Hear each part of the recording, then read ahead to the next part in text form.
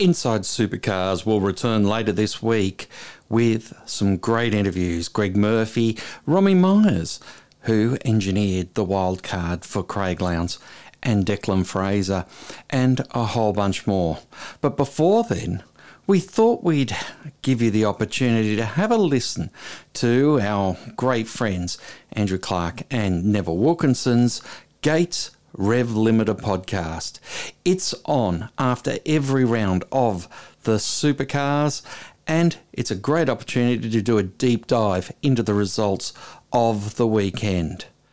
Now, here's your sampler of the Gates Rev Limiter podcast from Bathurst.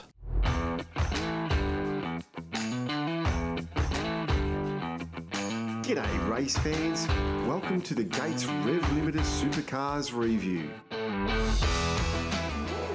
were some pretty ordinary conditions out there, very easy to crash today. You don't need jam throttles on wet tracks. We won! Yes! You didn't do a good job. I'm like, mate, you've won by 20 seconds. What's the problem?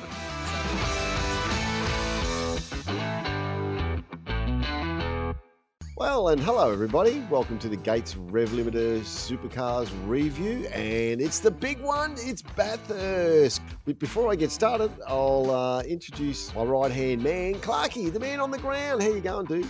Oh, great, Nev. I love coming up here every year, and as you can probably hear from a bit of the noise, we're still in the media centre. There's still a bit of a buzz, because we've just seen a pretty good race. It was an unusual race, but it was a good race in many ways. And perhaps fitting way to end out this era with a bit of follow the leader at the end. The rain didn't eventuate like we thought it might. No, we had a sprinkle early on, and that was about it. But so we started on a dampish track with a few other water issues. But that's about it. And so it was dry for nearly the entire race. Well, we're going to get into a race recap. To do that, I'm going to hit this button. Race recap.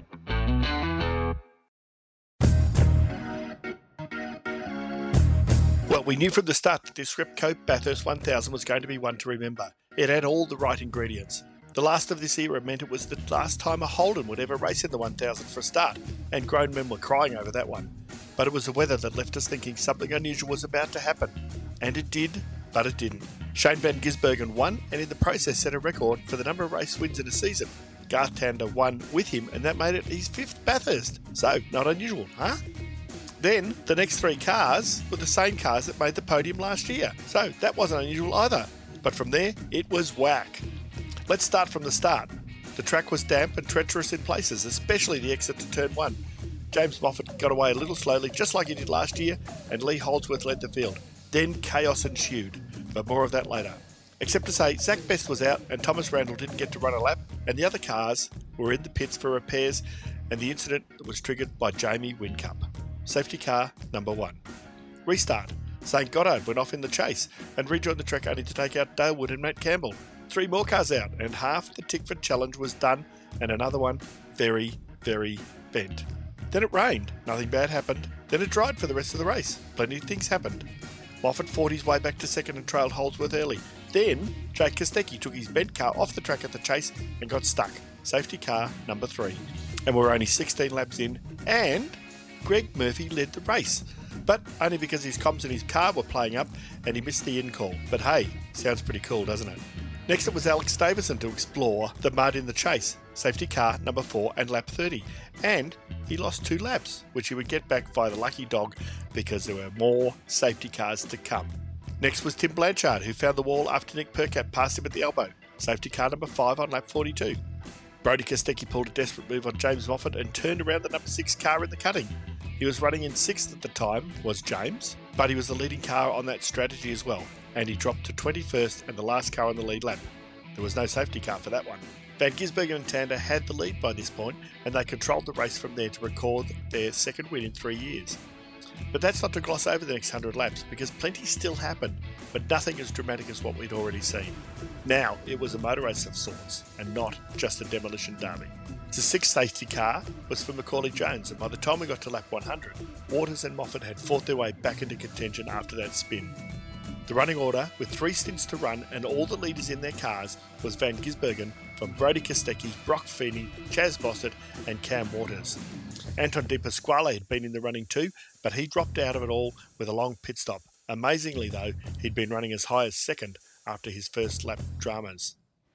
Mostert passed Feeney and then Todd Hazelwood hit the wall at Griffin's Bend. Safety car number 7. On the restart, Waters knew he had to make a quick move on Feeney or lose touch. He tried and failed, but it was good to watch. No, it was great to watch. He did eventually get him, and Waters bluffed him off the road in the chase, and he dropped extra spots too. On the final stops, Tickford sharpened up Waters' car, and after the safety car 8 for Will Davison at Griffins, he cleared Kostecki, a truckload of laps after Kostecki had unloaded Moffat, and was helped in no small part by a recovery vehicle that balked the Erebus driver as he exited the pits. Mostert was now second, and that's how it finished. Stay tuned and we'll tell you the full results as we dig a little deeper. Hi, I'm David Reynolds from Grove Racing. Every time we hit the track, we rely on Gates premium parts to help us perform under extreme conditions. Serpentine, cooling, and timing systems are crucial to your engine's performance. Inspecting and replacing all system components at the same time will ensure your vehicle is ready to tackle any challenge. Protect your ride with Gates. Available from Repco, Napa Auto Parts, Supercheap, and reputable auto stores.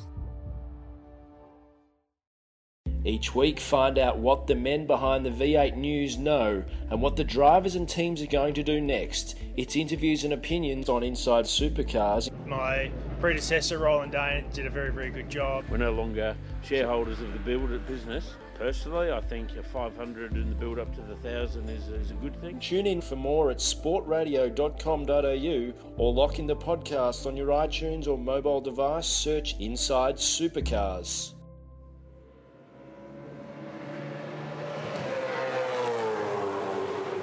Okay, we're back. Gates Rev Limited Supercars Review, Bathurst edition. Before we get into the win, can we just unpack some of these opening laps? Because that is when most of the action happened. I think there was something like 5 or 6 safety cars before lap 57, something like that. I know, it was crazy, wasn't it? The first couple of laps, what the hell happened? We didn't even get one lap in. No, we didn't. We didn't even get to the second corner, did we? But and it's not what you expect. Like, you hear first corner dramas and you expect that there's people barreling into each other in the corner. This was on the exit to the corner. So what we had, and this is something that not many people know, so here's a bit of a secret I'm giving you all guys.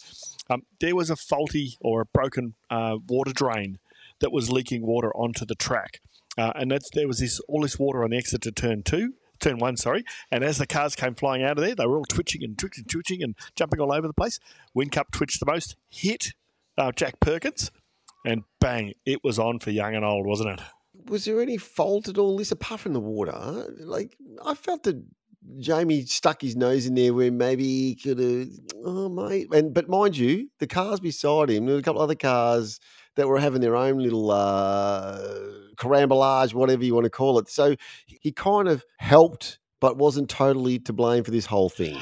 No, it's much as I'd like to say it was Jamie's fault. It was just one of those things, like the standing water on the track, like where he actually twitched was almost like a river across the track, and he just went, and he wasn't the first one to do it, and he wasn't the last one to do it, but it was just unfortunate that it tagged the back of Perkins the way it did, pushed him into Tony D'Alberto. The two Perkins and Whincup spun in front of the coming pack, and God knows how so few cars were actually damaged. But we had one Tickford car going off one side with Jake Kostecki, we had another one going off the other side with Zach Best.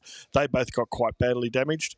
And then we had Frosty driving into the back of someone who propped in front of him, and Jackson Evans from him. So we had cars littered, damaged, and smashed everywhere, and it was crazy. It was chaos, and it took a lot of time to actually understand what happened. Oh, well, this is why we got you there, mate, so we can find out what happened. So, yeah. Surely there must be more to come out of this one. I do want to say that Jamie's slide or his spin was a long, lazy slide, and he's going, keep it off the concrete. And he did, luckily, and then no one nerfed him as they were going past. I know, it was very elegant, wasn't it? It was the most elegant I've seen all day. Yes. But the interesting thing for me is that, like, Zach Best's car, or the Thomas Randall car, the Castrol car, came back to the pits on the back of a tilt tray, so they weren't even allowed to try and fix it. Also, what was the damage to that? Just steering bent?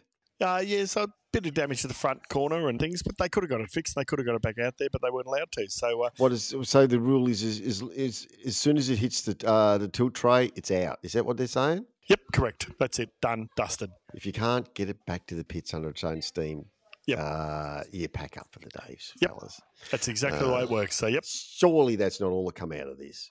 It's all that came out of that particular one, but hang on, just give me a couple of seconds. We'll come back to the next bit. But, there's a lot of bent steering, a lot of bent track arms, or whatever they're bloody called, and they actually replaced them real quick. Yeah, that's what I forgot. Tony D'Alberto came back in. Good on you. Yeah, I know. Well, it's been a big day, Nev.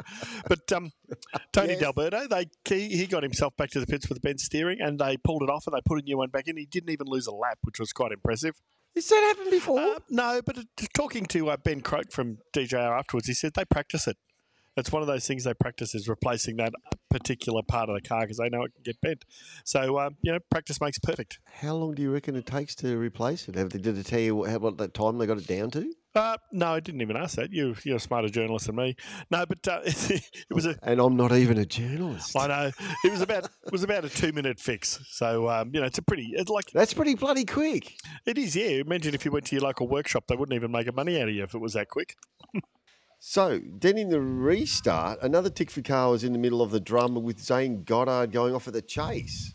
Yeah, it was funny. Well, not funny if you're Tickford, but but it was quite funny. He went under Greg Murphy, so he dived under him and he snatched a brake, which the Tickford cars have been doing all weekend. Like this was a problem that they knew they had, but they kept it because it made the cars faster. Anyway, snatched the brake, gone firing off at the shootout at the chase. Straight through. Looks like he kept his boot in it. He may not have kept his boot in it. Who knows? Because once you're off on that mud, you are completely a passenger in whatever happened.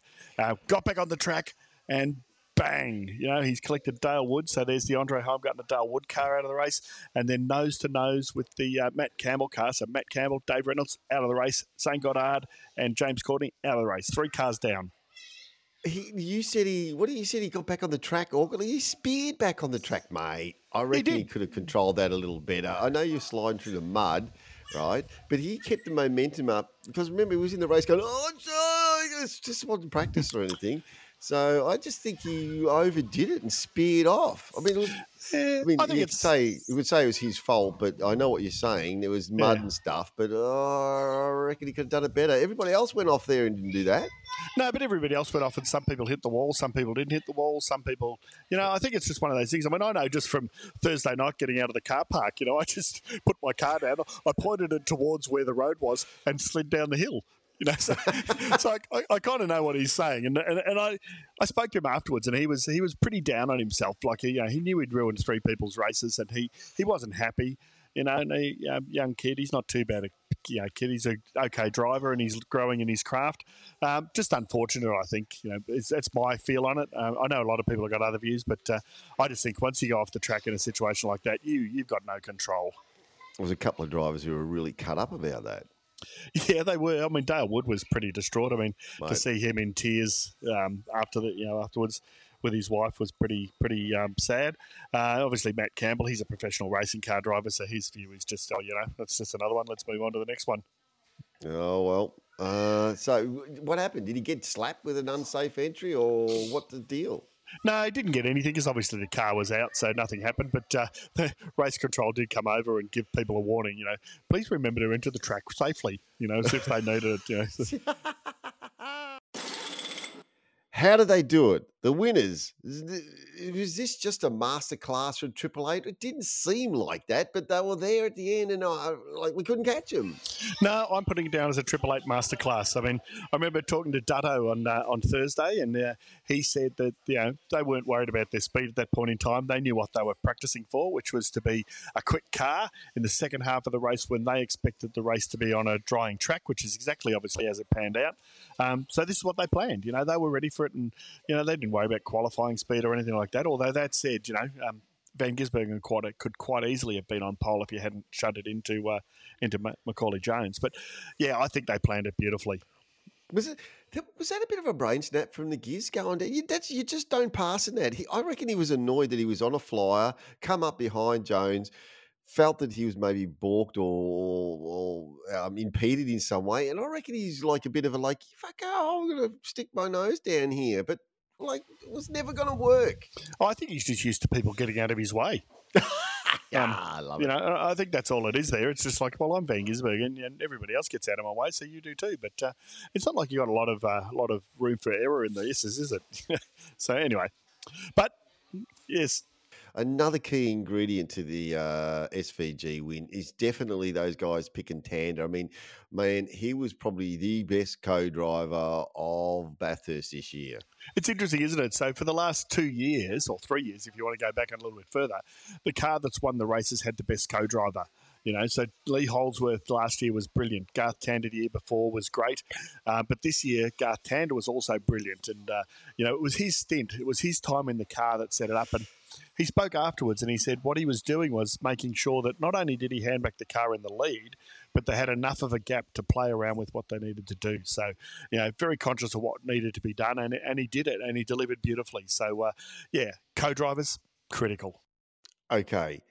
Could they have actually caught the gears if it went on further? Did the gears have the number on them? It's like Chaz Mostert. When they did the restart, he was having goes towards gears. Once tyres warmed up, it looked like it was harder for him to have a go at the gears, even though he was trying. Could they have caught him? Yeah, I think two things here. One is that track position is the only thing that counts at Bathurst. You can't follow these cars, particularly the Commodores. You cannot follow them.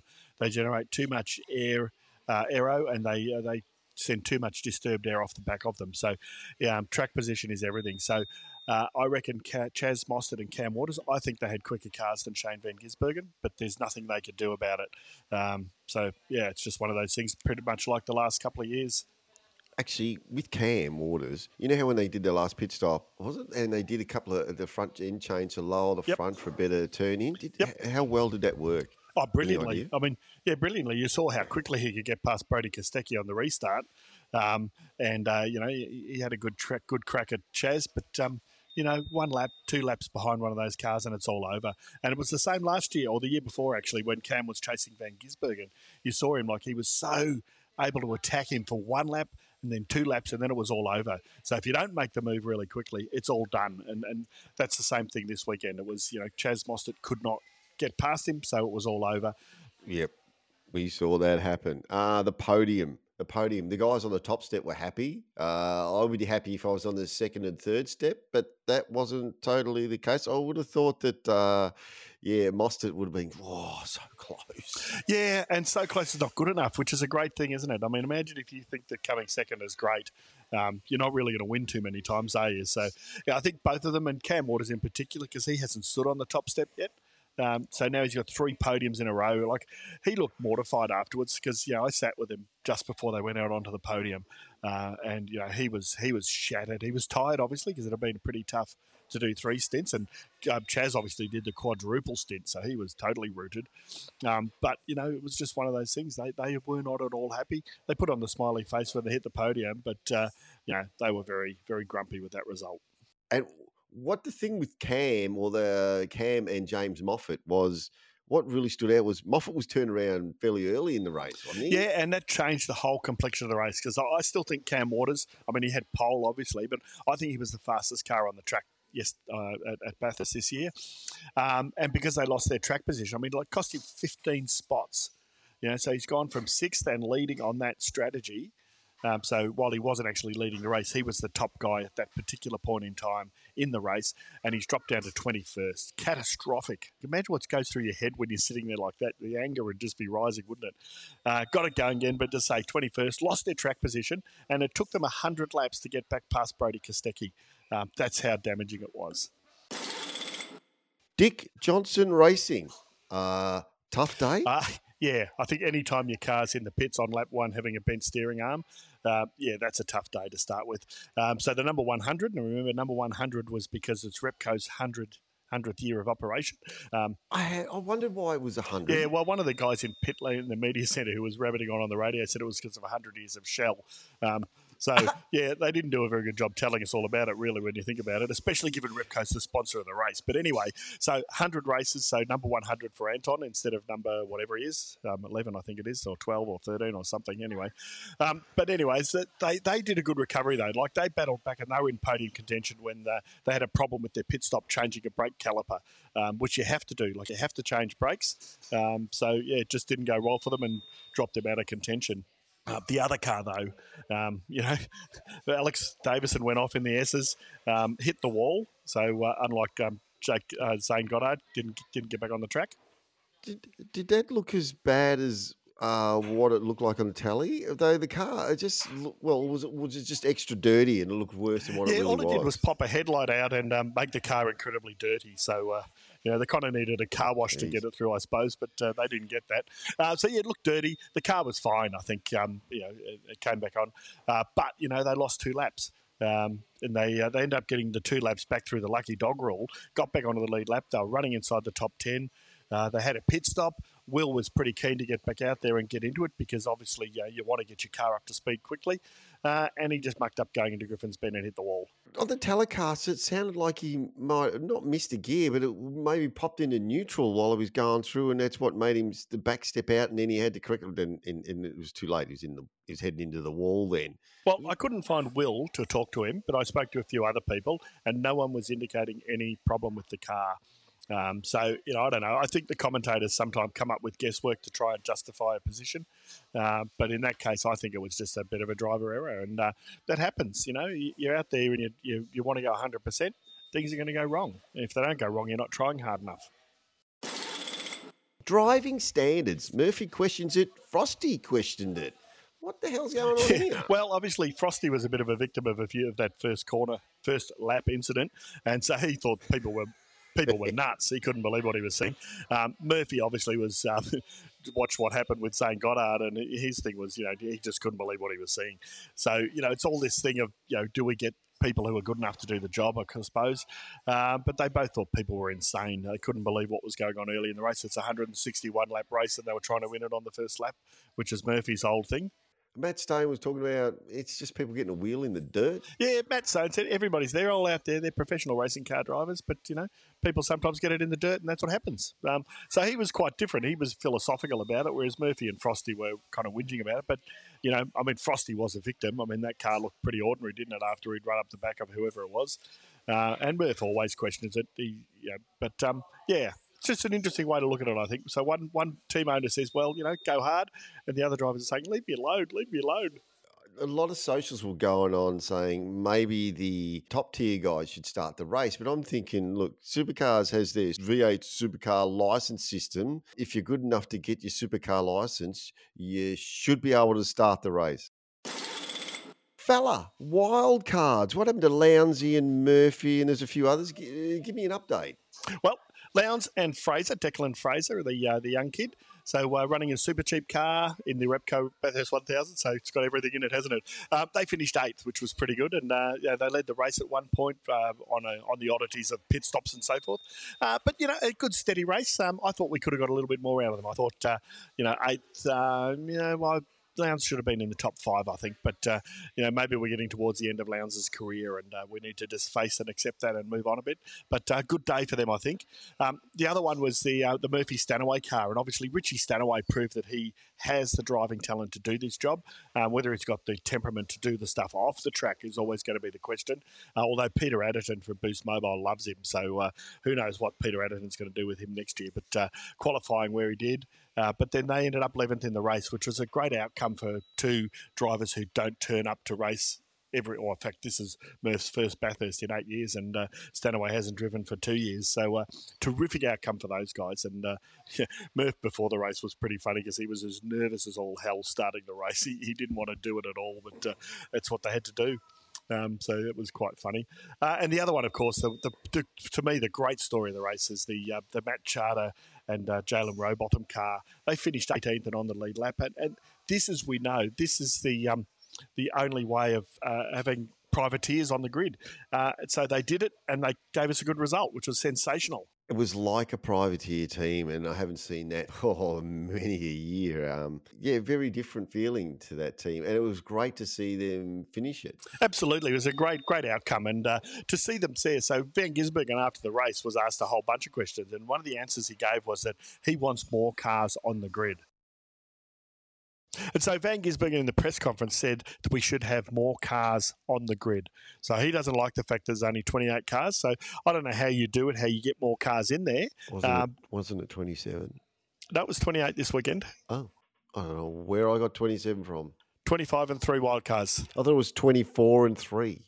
No, 25 this year, remember? One extra. Okay. Anyway, so Van Gisbergen wants more cars out there, and I think Matt Charter and Jalen Rowbotham today proved that you can actually do it. So, okay, I have a question. Yep.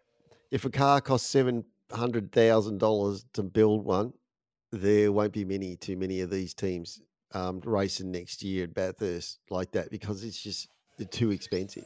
Yeah, to start with, I think in a couple of years' time when they're starting to roll down. But why can't you go out there and run the, do a slight homologation thing on them to slow them down a little bit? But why can't we put the Super 2 and Super 3s on the same grid? Geez, that's very old school. You could. You absolutely could. But would you say they're the same level and standard of quality of driving? When we just whinging about driving standards, and that's one of the things that happens when you get a whole heap on the grid, you know? Yeah. Oh, well, so what? The only problem is, and because I spoke to somebody about this a couple of years ago, and they... A lot more yellows on there. But what they said a couple of years ago was that, where would we get our co-drivers from?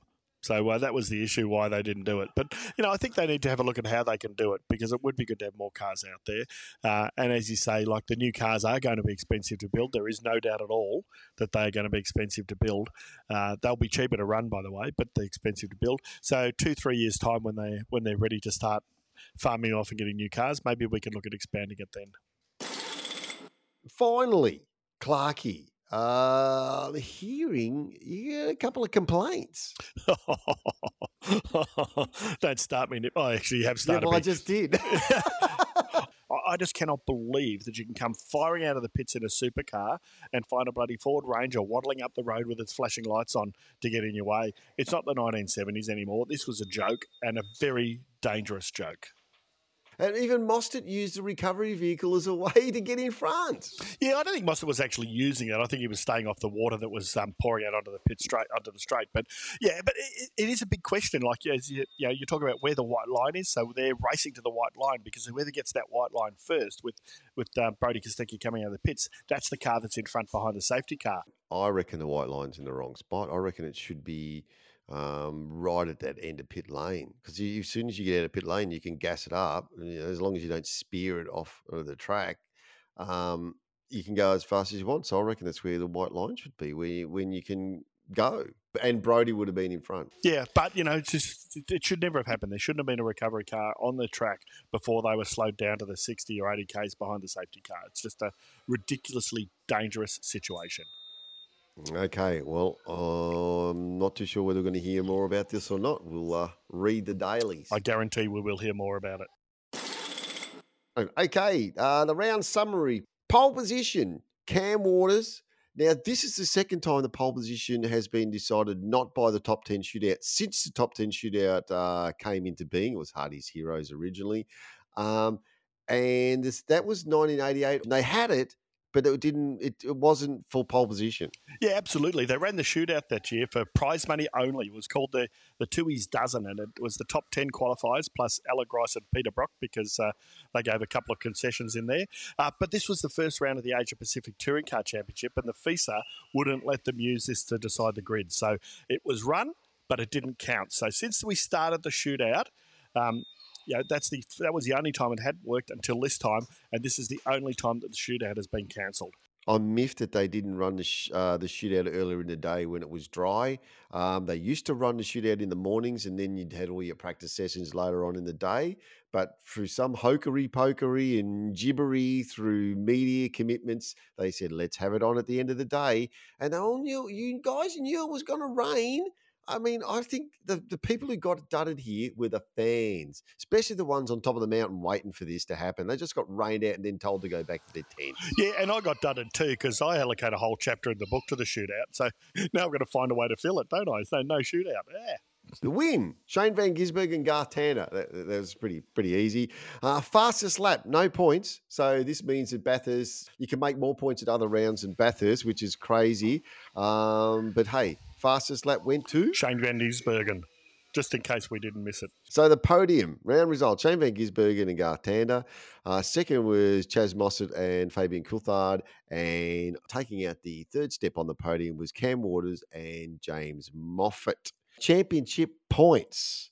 Shane van Gisbergen, he hasn't quite won it yet. He's on 3,082. He's 567 points ahead of everybody else. Cam Waters is in second, 2,515. As I said, 567 points behind. Anton De Pasquale is third, 2,305. Chaz Mostert, 2,280. In fifth, Will Davison. He dropped 3 spots, 2,180 points. He's 902 points off the Giz. Bock Feeney is in sixth, which is amazing for a rookie year. This is awesome. This is one of the best rookie years I think I've known. Maybe Craig Lowndes, I'm not too sure. But Brock Feeney, 2,074 points. David Reynolds, 1,742 points. Brody Kostecki, 1,725. Andre Heimgartner, 1,592. And rounding out the top 10, Mark Winterbottom, who got into the top 10, 1,549 points. He is 1,533 points behind the Giz. God blimey, I thought you'd cut that in half. I had to give that a second look. I know, it's amazing, isn't it? Half the points. Okay, the teams. Shock Horror, Red Bull Ampol Racing Team, 5,156 points. Shell V-Power Racing Team, 4,485. They're 671 points behind Red Bull Racing. I probably didn't help them that one of their cars went in the wall.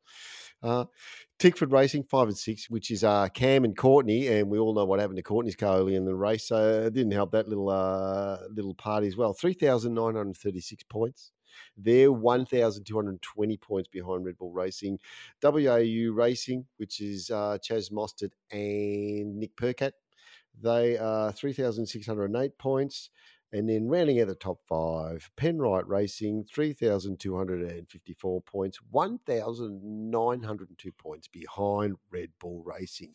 Holy mackerel. Clarkie, we've come to the end. What's coming up for us? Well, I got the Gold Coast in 3 weeks, I think. So, yeah, that's the next one for us. And then 1 month until we get to Adelaide. So, we've only got 2 rounds left, 600 points up for grabs. So, it's a matter now of when Van Gisbergen's going to seal it. Wrap this up for me. Well, I'd love everybody to go and buy a copy of the Bathurst book. So, obviously, a lot more detail on what went on in the few days up there that we can give you here in our 30-odd minutes. So, Bathurst book, look for it at the supercarextra.com.au website. And then the other one is Auto Action. So go and flick in there. There's going to be a lot of follow-up on a couple of things. So expect to see me writing about that bloody recovery vehicle in Auto Action. So website's there so you can get it all week. And get us a bit of a heads up. So what stores you reckon are going to go in Auto Action? Well, I'm going to give you the one about the recovery car. I can guarantee you on that. We've been sniffing around about the calendar. So we've got some news there that's going to come out about the calendar. And there's a couple of other things floating around as well. But big one for me, I'm really onto it, is the saving of Sandown Racecourse. So it looks like Sandown's being thrown a lifeline. So it might not close in a few years. It might be open till I'm 100. Okay, I can't wait till Thursday to read it, or if it's Wednesday, I'll click on my digital copy. All right. It's the week after, Nev. Oh. Enjoy the website for the next few days. Okay, fans, thanks for tuning in. We've had some technical difficulties, but I think we got to the end of this one. Clarkie, thanks for joining me, and I'll catch you later. And see you later. I'm out of here. Me too.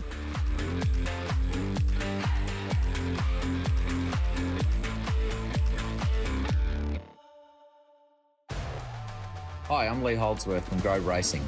Every time we hit the track, we rely on Gates premium parts to help us perform under extreme conditions. Serpentine, cooling and timing systems are critical for your engine's performance. Inspecting and replacing all system components at the same time will ensure your vehicle is ready to tackle any challenge. Protect your ride with Gates. Available from Repco, Napa Auto Parts, Supercheap and reputable auto stores. Each week, find out what the men behind the V8 News know and what the drivers and teams are going to do next. It's interviews and opinions on Inside Supercars. My predecessor, Roland Dane, did a very, very good job. We're no longer shareholders of the business. Personally, I think a 500 in the build-up to the 1,000 is a good thing. Tune in for more at sportradio.com.au or lock in the podcast on your iTunes or mobile device. Search Inside Supercars. I hope you enjoyed the Gates Rev Limited podcast. That is available on all good podcasting apps and even some of the bad ones. The Gates Rev Limited podcast, great partners of Inside Supercars. So we hope you enjoyed the show. And we'll be back later this week with more Inside Supercars. Until then, keep smiling and bye for now.